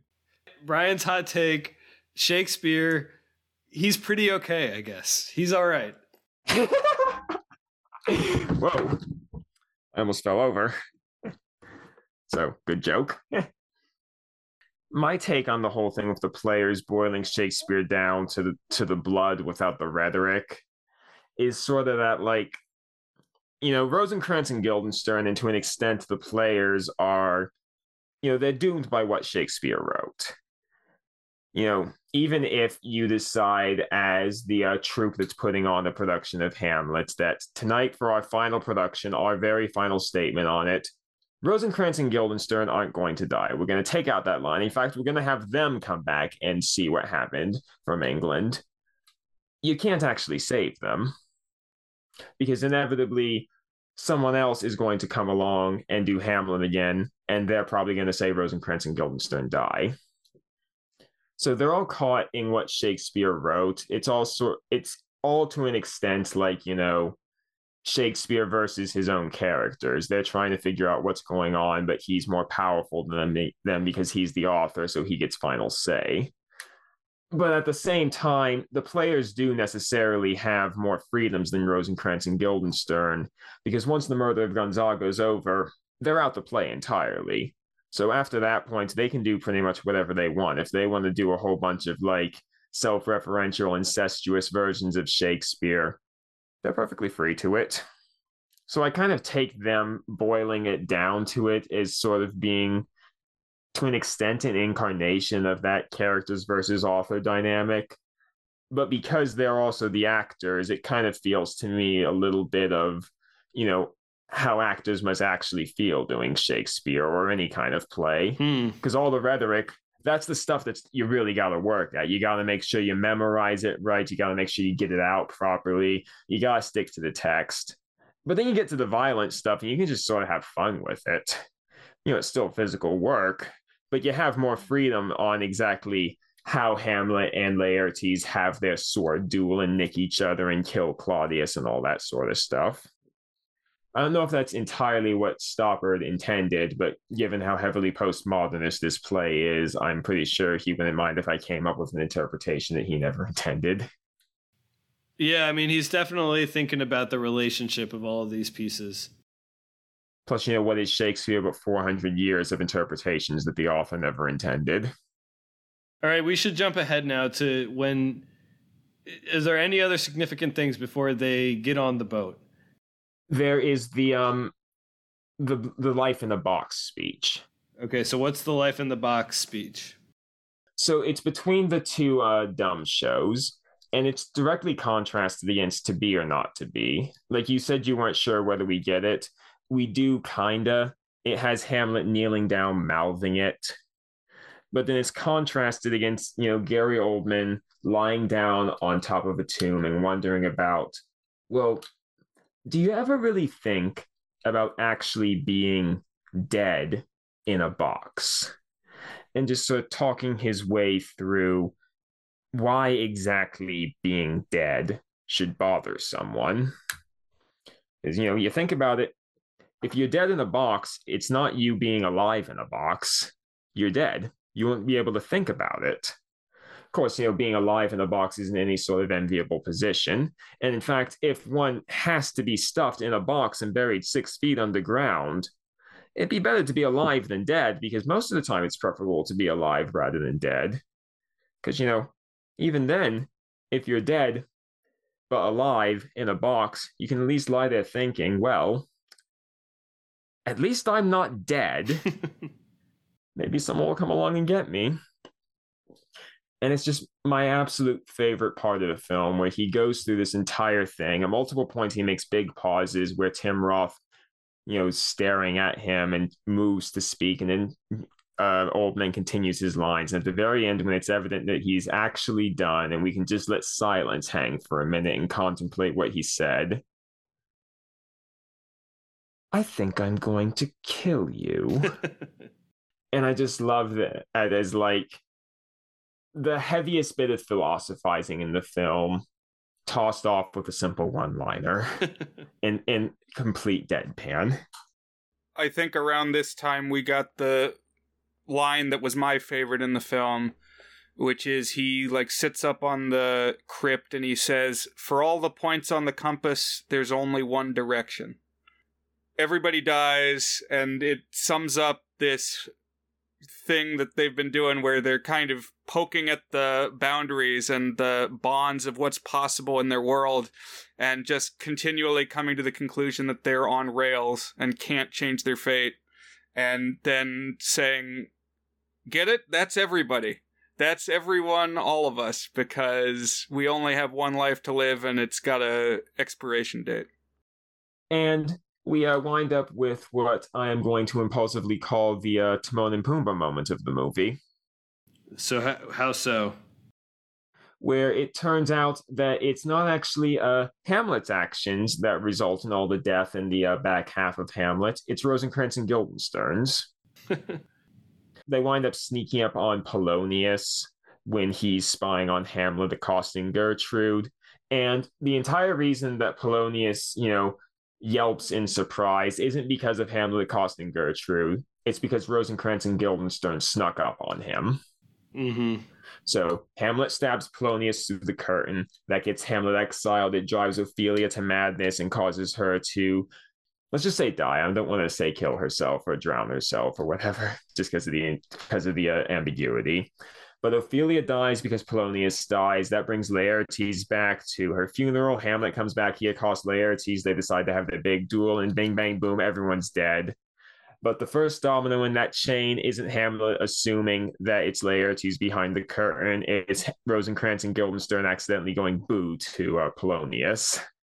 Right, I thought that was pretty funny. That causes the chain reaction. I call it the Timon and Pumbaa moment because, Lion King 1.5 has all those jokes about how it's really Timon and Pumbaa causing all the events of the Lion King, which was itself a send-up to Rosencrantz and Guildenstern are dead. But this is the big moment where it turns out, oh no, all the deaths in Hamlet are their fault. So I did say we would bring up Lion King again. And yeah, so Lion King 1 is kind of a riff on Hamlet. Lion King 2 is a riff on Romeo and Juliet. And then Lion King 1.5 is a riff on Rosencrantz and Guildenstern are dead. Who'da thunk? Who would expect that would happen, but it did. I want more of this. Like, I want the Taming of the Shrew Lion King entry. The Merchant of Venice. Can you imagine the hot water Disney would get in if they did fucking Taming of the Shrew? Or Merchant of Venice. I wonder what kind of animal is taking the pound of flesh. Yeah. But yeah, then we have the hard cut onto the boat. Right. So now they're on the boat. I find it interesting that they seem more free on the boat. Well, because they're off screen now. They're not bound to the truth of the play anymore. Well, they're not just off screen, they're basically out of the play. Right. The only thing they have left to do is done by another character, to walk in at the very end and say that they're dead.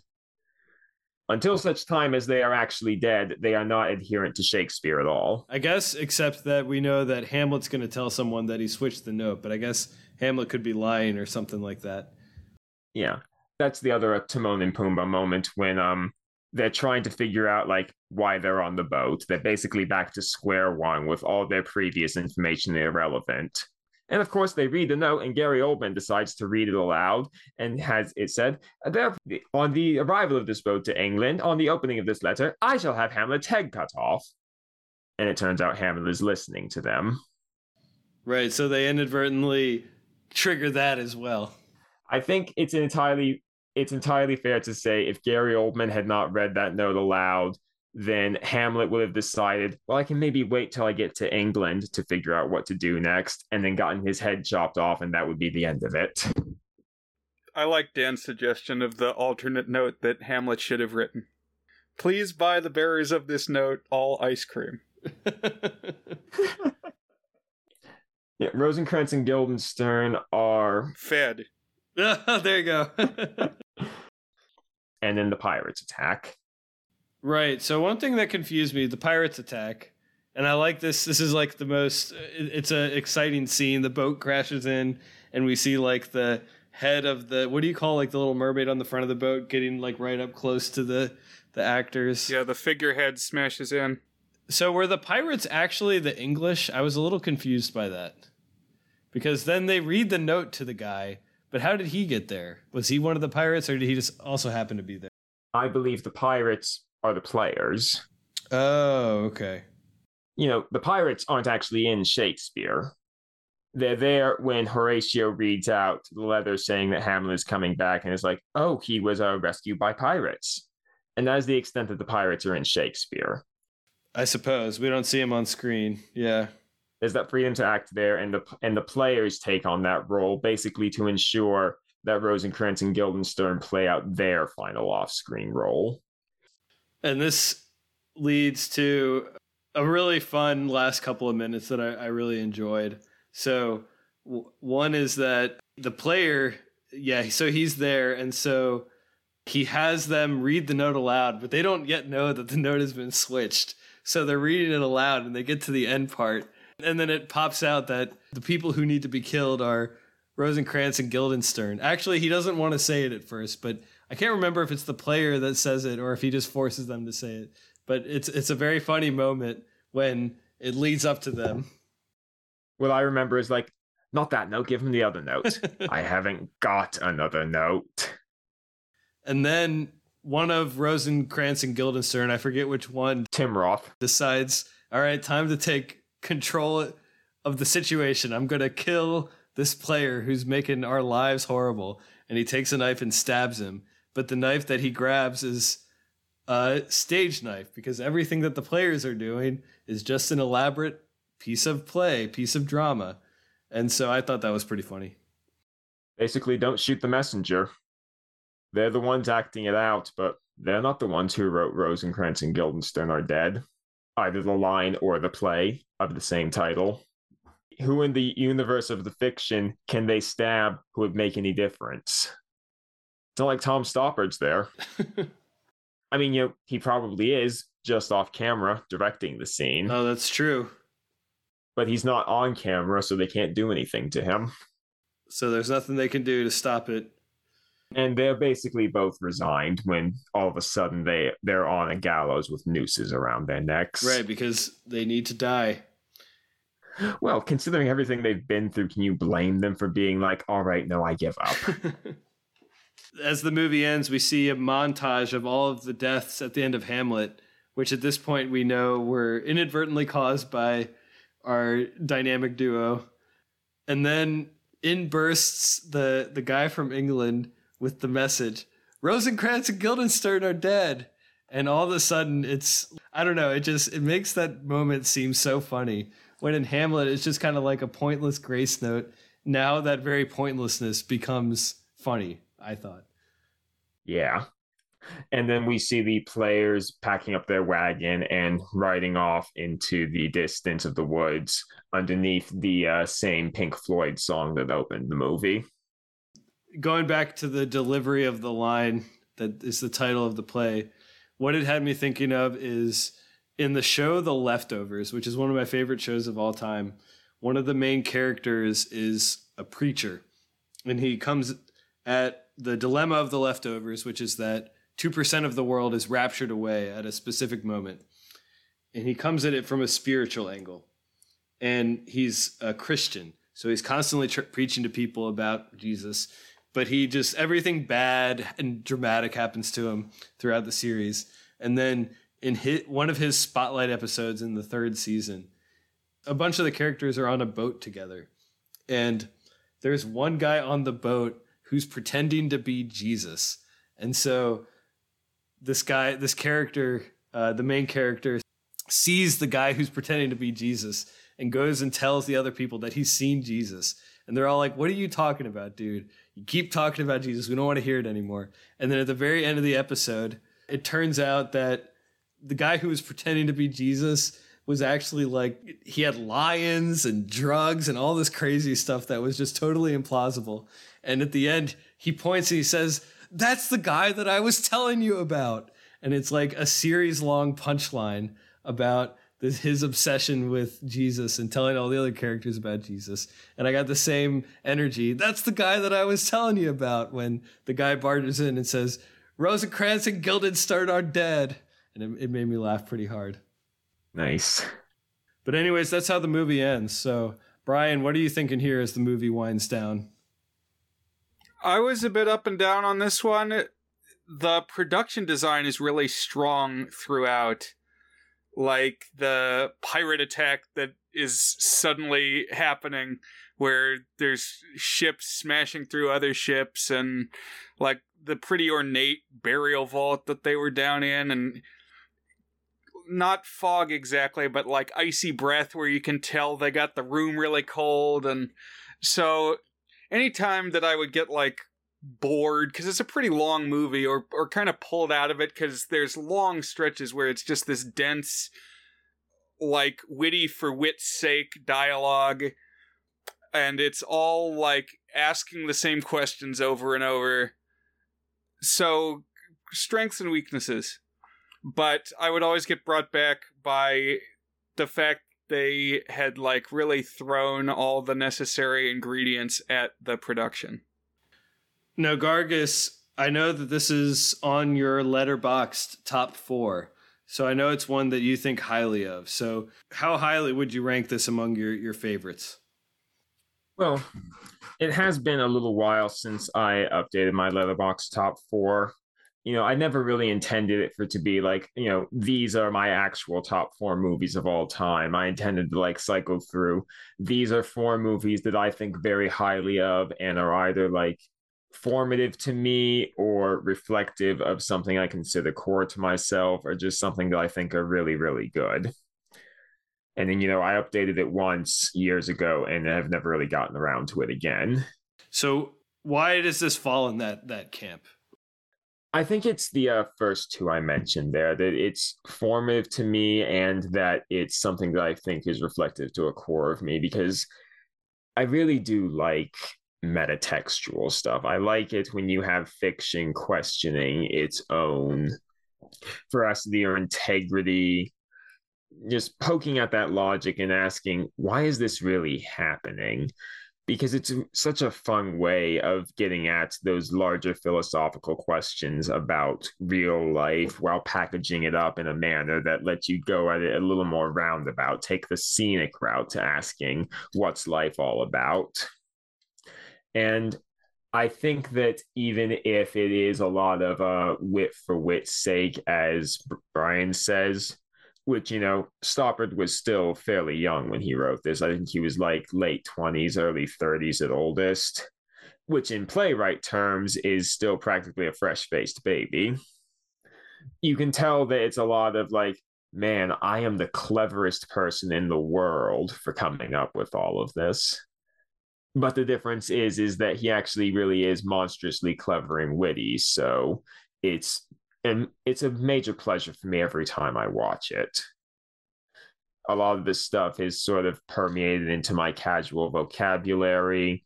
A lot of it informs the way I tend to think about metafictional or existential stuff. And it's basically my main point of interest when it comes to Shakespeare. So is that too. It's just something that I find immensely enjoyable to watch, immensely enjoyable to think about, and probably informed the reason why, when I was still writing fiction of my own, I kind of tended towards meta stuff more often than not. Gotcha, yeah. At first I was like, how can you really do something that's just like poking fun at Hamlet, like parodying Hamlet, and have it actually be clever? But I really do think it is genuinely clever, like the way it's all structured, the way that it rearranges Hamlet, but also like kind of pokes at the very nature of what does it mean to be a character in a story in a way that's kind of jokey, but also like kind of thoughtful too. It's taking a step up above Hamlet and using that fictional distance to ask basically the same questions that Shakespeare posed about morality and mortality and inaction, just in a different context. You use the word postmodern. I think that's a really good one. Of course, if a play from the 1960s was postmodern, you gotta wonder where we are now that we've had like 5 different postmodern movements reacting to all the previous postmodern movements since. How many posts in there? Yeah. Are we, sub or extra or super modern at this point? Ultra modern, yeah. I don't know. So before we throw on our ratings, Gargus, just give us, is there any other one or two things you just wanted to call out about this play that you either love or something that's stuck with you before we rate? I think I mainly got to everything, although I would like to just specifically call out the little moment when they're on the boat and Rosencrantz starts breaking down, like genuinely over the confusion of this situation. And Guildenstern shows like the one bit of genuine affection that he has in the film to reassure him that they're going to be able to figure it out. It's like, I think if you didn't have that little bit where, regardless what they're supposed to do as characters for both Shakespeare and Stoppard, they didn't have that tiny little bit of humanity and ability to show that they are actually, friends, then the movie would be just that little bit lesser. It is nice when you get a softer moment for characters who have that hard edge. I'm just a sucker for that sort of thing. Nice. Well, I guess that brings us to Is It Good, which is our signature section, where we each give the movie a rating on our 8-point goodness scale, ranging from very not good, which is 1 out of 8, to our masterpiece rating, toward a good, which is an 8 out of 8. So we'll start with Brian. Brian, is Rosencrantz and Guildenstern, I've said it so many times that now I'm certain I'm saying it wrong, is Rosencrantz and Guildenstern Are Dead, the 1990 film written and directed by Tom Stoppard, based off of his play, good? Do we want to also rate Hamlet by William Shakespeare? Oh, boy, just like Hamlet overall, not a specific adaptation? Right. I'm going to go with a 2, not good, because Shakespeare kept having ideas that he couldn't put into words and making up new words to use to communicate them, and I don't think that's good form. I'm going to go with 4 in both cases. You can decide whether or not you want to rate, Dan, the play itself. Certainly, I've not watched every version. Haven't watched the Laurence Olivier like you. In the case of Rosencrantz and Guildenstern Are Dead from 1990, I really admired the production, like I mentioned a minute ago. There's real horses, there's like puppets, there's masks and ships and just all this physical craftsmanship that went into it. And it's a great cast too, with such a young Gary Oldman and Richard Dreyfuss, like from Jaws, from Mr. Holland's Opus. So great actors, good dialogue, and it's a lot of like metaphysical, philosophical stuff. So if you're into that, I think it's probably going to be higher for you. It was worthwhile. I'm glad that we watched it. Hamlet itself, as the original incarnation, ranks just a hair higher for me because it originated the meat of the story. Especially like the way Kenneth Branagh did it in 96. It has this scale to it that it like, I watched the first half hour again this week because that was what I had time to do. And it starts early on with like, I think it's the wedding of Claudius and Gertrude, and it's in this huge hall.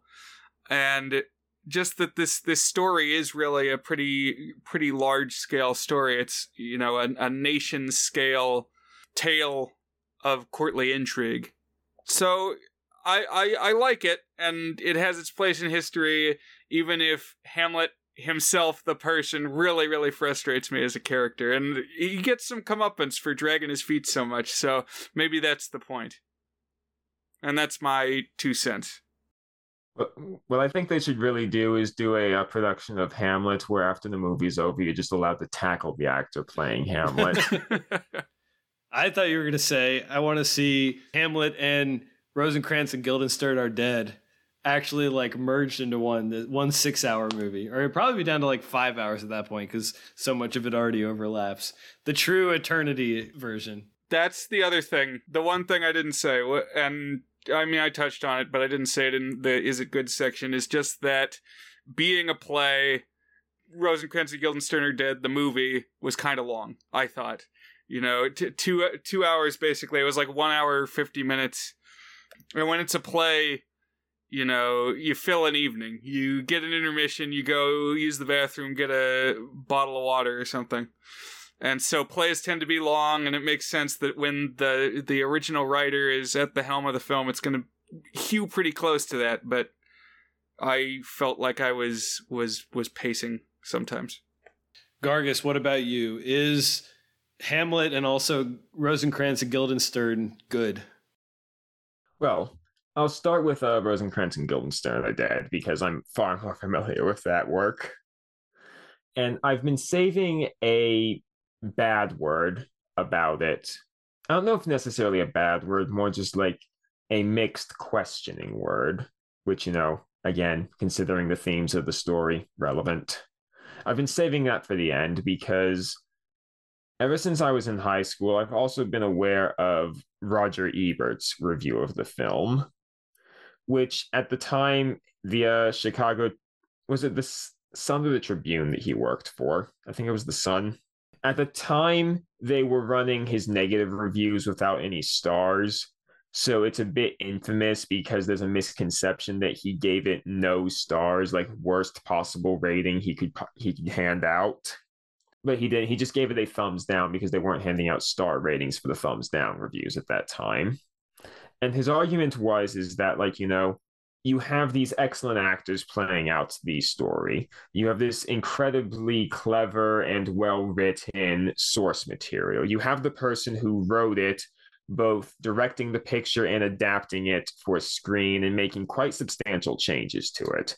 I've never seen a stage production of the play, nor have I read its native script, but I do understand that Stoppard, deleted quite significant passages of it and added in stuff that's exclusive to the movie, rearranged things around.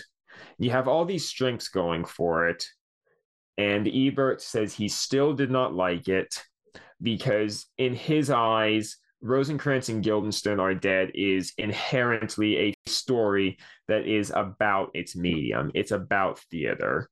It has to be done in a playhouse where you can actually see it happening in the margins and off stage and in the audience to really get what it is saying about Hamlet on a visceral level. And I had that in mind while I was watching this time, and it did occur to me that, when they're going around the palace and listening in on the conversations like through a wall or out a window from another room, it does seem like the movie is straining a little bit to communicate that idea in quite the same way you would get where if you were sat in a playhouse and you saw the actors for Rosencrantz and Guildenstern literally standing off to one side, you immediately understand what's happening, both in terms of in the fiction of the play and in the metafiction. They are actually there off stage, listening in, trying to figure out what's happening in Hamlet. Here it seems a bit labored, so I can see Roger Ebert's point with it. It is maybe not the ideal way to experience the story of Rosencrantz and Guildenstern Are Dead. That being said, I also happen to think that the story basically being frozen into this one singular form is somewhat to its benefit. Because it makes the whole thing more escapable. It makes it a lot more cruel to Rosencrantz and Guildenstern. Not only does the play have to go the same way because all the lines have to be said in basically the same way, there's no room for anyone to improvise something or give a different line read or for something to go wrong during the course of production. Every time you watch Rosencrantz and Guildenstern Are Dead, the film, it is exactly the same as the last time you watched Rosencrantz and Guildenstern Are Dead, the film. So even though I can understand Ebert's point about it not being quite so immediate a commentary on the nature of theater, it does still work as a commentary on the nature of fiction, and I think maybe the nature of adapting fiction. So, I've already laid out my reasoning why this was important to me when I was in high school and college. I've already said, what I really like about it. But I think in that despite the fact that I have this as 5 stars and liked and one of my top 4 films on Letterboxd, in terms of rating it on your review system, I think that for once I would have to say just a 7, exceptionally good. It has that tiny little hair of doubt. hair's width of doubt that keeps me from going all the way to an 8. Now, as for Hamlet, I don't know if I'm really qualified to speak on it. Like I said, I have not read the text of the play in its entirety since high school, and that was done in the context of studying it for high school. So even if you like reading and analyzing classic literature as much as I do, there's still that thing of, I have to do this for an assignment and I'm going to be graded on that will decide whether or not I can get into college. This kind of blows. But, from what I know of Hamlet, it's a huge piece of work that is working a large amount of ideas in pretty much every direction imaginable. So there are so many different rich veins of interpretation, to a point that, like, I don't think that you can have a definitive version of Hamlet. It is so large as an object. It has spread so far and wide as a play. It is being put through the ringer of reinterpretation so many times. There's really no one single truth to it. And as I keep saying over and over again, for a play all about doubt and action and uncertainty, what could be more fitting? So, probably a 7. Okay. You may quote me on that. You may put that on the front of every major literary publication that probably Gargus a 7 thinks that Hamlet's not quite perfect.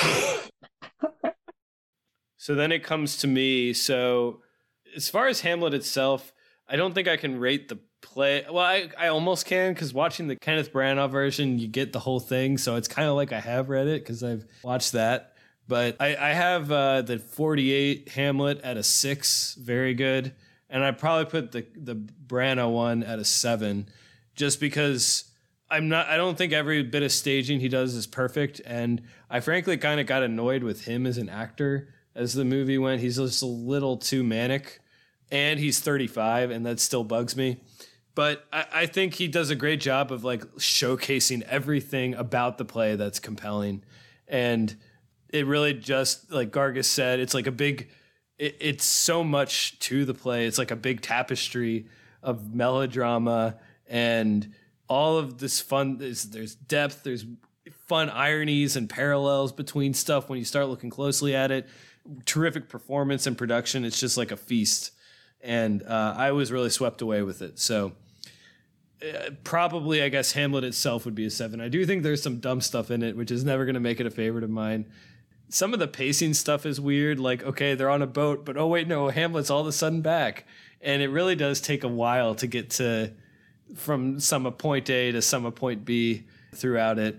And why they do a friendly duel when, like, one scene earlier, like, they were strangling each other, that doesn't quite click for me either. I feel like the relationships make less and less sense in Act 5. And then as for Rosencrantz and Guildenstern are dead, I'm right on the line of a 5 and a 6, because I think it is really entertaining. I do agree with Brian that the pacing feels a little off, and I guess you too, Gargus, that it feels like a play that's filmed sometimes. Other times it really does kind of just work on its own. And I think if it was like a little zestier, just a little shorter, and maybe trim some of the noodling. I know that you really like that stuff in there, Gargus, particularly like in that middle bit after they get there, but they're just kind of waiting around. It really did feel like it went on for a while. That might pick it up as a watching experience. But I have to give it credit, it really is clever all the way through and compelling. And it really does do like the whole meta thing, parody of a play, but turned meta, just so richly and cleverly. And I kept being impressed with like new ideas that it had on how to not be the obvious, predictable version of itself. And so I admire it a lot. I guess I'll land on a high good for now. And we'll see if by the time, if I ever write out a review for it, if I talk myself up to a 6. But in terms of what's going in the goods record books, we're going to land on a 5 for that. Nice. So, for what it's worth, both of my 4s are higher than the 4 I gave Mulholland Drive. So you're just coming here to dump on things today, Brian. That's to tear down great things. I was listening just recently back to the 5,000 Fingers of Dr. T episode, and in that I referenced somebody hiding behind an heiress. So Hamlet has definitely entered my vocabulary. It's something that I think about. Definitely it's ensconced in the culture. Yeah, I think that's pretty unique to you, Brian. I'm not sure anyone else has really quoted Hamlet before. We're just dumping on Shakespeare all over the place tonight, aren't we? Hamlet, pretty good. Well, no, good-ish. That's what we decided. Right.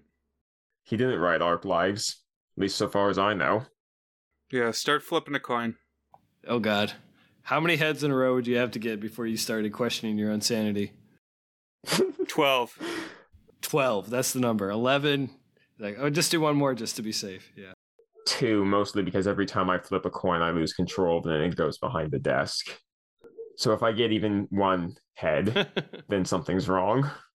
All right. Well, next week, Brian, we will be watching the 1989 Ron Howard film, Parenthood, starring Steve Martin. Have you ever seen this one? No, this is new to me. Are you telling us something, Dan? I mean, you've been a parent for a while, but why this one right now? You got some news? Well, I'm already a parent. I don't need to become a parent again, but I'm going to use this as a chance to talk a little bit about my dad. So that will be the focus, the topic aside from the film itself. So we will be discussing 1989 film Parenthood. Gotcha. That'll be good. Parenthood. I thought that you were talking about Parents, the 1989 cannibal movie with Randy Quaid. I don't know what that movie is, but that is not the one that we are talking about. Thanks for the heads up, just so I don't watch that one by accident. If someone starts eating someone else, wrong film. Like, I got the wrong one. Go back to the Google search, the Plex server. Let's find the right one. But Gargus, as always, thank you very much for joining us. Glad to have you bringing in something different to our pod. Oh, for sure. I always love coming on. And Brian, I will catch you next week. Gargus, we'll see you when we see you. Have a good one. Yeah, thanks for joining us. And listeners, you too. Tune in next time.